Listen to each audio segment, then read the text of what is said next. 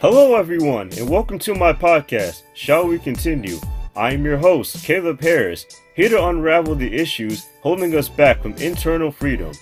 We shouldn't feel afraid to express our own opinions without fear or judgment. We shouldn't eat with our emotions just because of a failed job promotion or just because we feel unhappy. Our society has trained us into believing that we will never be happy unless we have X amount of dollars. Although we have all of our wants and needs, we still feel incomplete. But why though? It's because we've been trained to believe that things will make us feel better. You need a bigger car. You need a bigger house. You need the newest sneakers. But this is only because you feel you need to treat yourself. But treating ourselves isn't really making us happy. Now is it? Instead, we should reject this low vibrational thinking and take better care of ourselves. Starting now, we need to eat better, meditate, exercise, and sleep at night. Remember, you can watch as many YouTube compilations, daytime shows, read self-help books, and say your prayers until the cows come home. But if you don't practice what you preach, does it really matter? Shall we continue?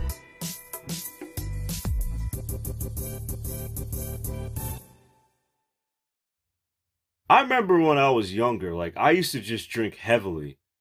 That was just what I did. I always was drinking. Every time I went to the club, had to get drunk. Every time I was in high school, after track was done, had to go get drunk. And I remember when I was in high school, I tried to be slick with it because I was doing track and field when I was 14 through 18. And I didn't start drinking till I was I want to say 17 or 18. So it's senior year, I'm chilling. I really don't have much else to do. My grades are good. Everything is, copacetic, as they would say. So I remember what I would always do is Monday through Friday was track practice. Saturday and Sunday mornings was run, lift weights, etc., etc.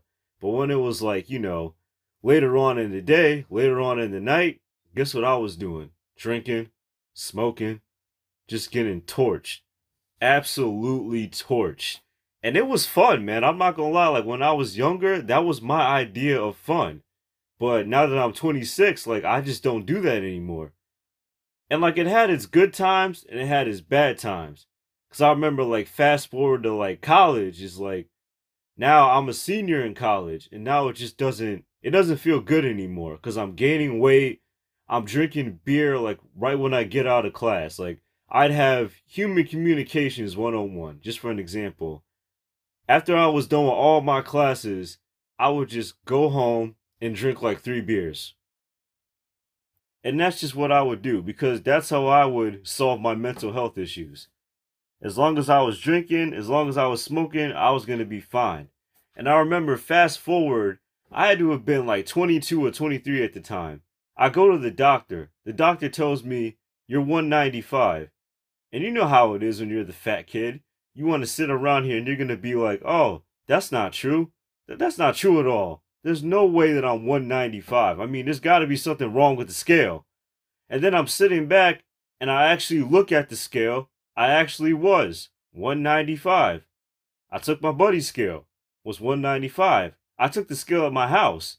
I was 195. And I couldn't just keep, hiding from the fact. I couldn't just keep hiding from it. And my mother, I mean, she's a good woman and all, but she was trying to sit there and console me, but I knew I had to do something about it. So it was one of those things just I'm uncomfortable in my own skin. My jeans don't fit me the right way. My clothes don't fit me the right way. I just don't feel that well about myself. And I knew this. It was just one of those things where it's you don't want to admit that you have a problem, but you know you have a problem.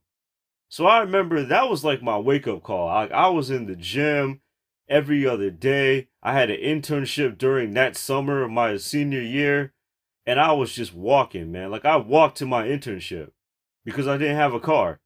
And when I stepped on the scale and saw that I actually lost weight, I was I gotta lose more weight. I gotta lose more weight. I gotta lose more weight. But here's the kicker. Even though you lost weight, that doesn't mean that mentally you're gonna be okay. And I had to learn that myself because I was still very insecure with my own skin. I was still, I had too many zits.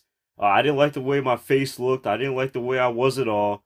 So it was one of those things where I had to work on myself mentally. So I remember like around 24. 24 was definitely the age where I stopped smoking and I stopped drinking.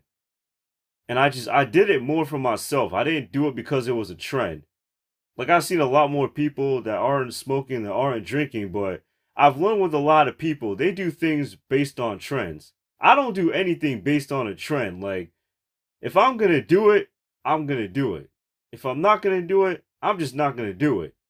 So people will look at me and probably think that I'm weird, that I'm just completely sober. But the thing about being sober is you have no choice but to address your own issues. And if you don't address your own issues, then they're just going to keep coming back over and over and over again. And people don't realize that. Like being sober obviously isn't easy. Sometimes I'm tired. I wake up at 6 in the morning and I'm like, I'm about to press the snooze button, bruh. About to go right back to bed. But then there's that killer instinct inside of me. Because I saw my mental health issues, I decided, you know what? I might as well just get up. I got to get out of this bedroom. I got to leave. I got to get up and I got to do something. So with sobriety, I believe it could be for everybody. But I believe it's one of those things where it's like, you got to take it one step at a time. You may have to go seek counseling. You may have to go to rehab. You may have to get some more extra help, but I believe it's just really worth it. Because when I was drinking, when I was smoking, when I was doing all these crazy things, I was never really truly happy. I was just trying to fit in.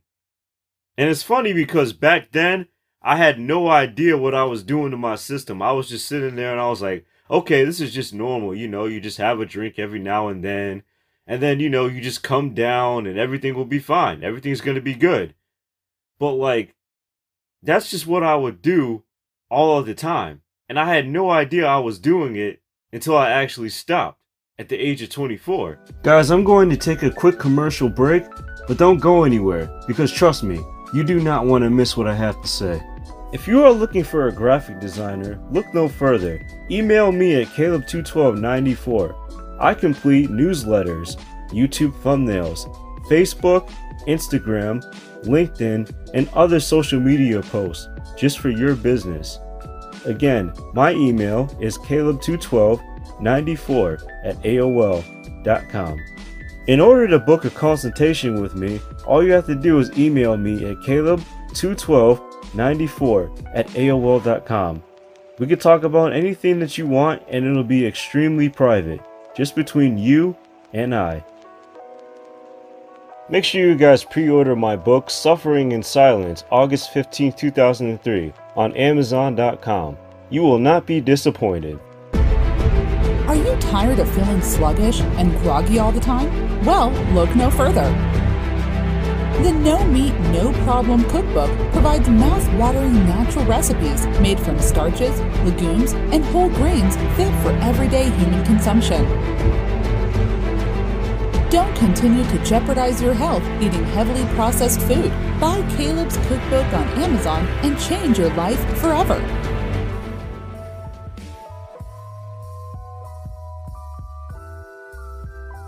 And I remember I was like a senior in college. I was a senior in college at the time. And I remember I was just really, really fat. Like, goddamn, I was fat. Like, right now, I'm 5'7", and I only weigh 160 pounds. So that's like a good weight for me.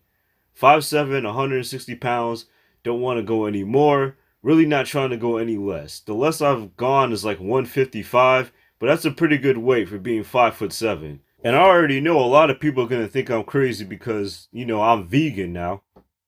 And a lot of people think that, oh, well, all these vegans are intense. They're crazy. They're just rude people. You know, you can't be vegan if you're not a rude person. And you know, the truth about it is, I'll be honest, there are some people out there in the vegan community who are rude, who are obnoxious. But that's because they have problems understanding other people. They have their own way of doing things. That's just that. Sometimes it works, sometimes it doesn't work. I mean, the main goal with veganism is just this. Like, you just don't eat animal products. That's it.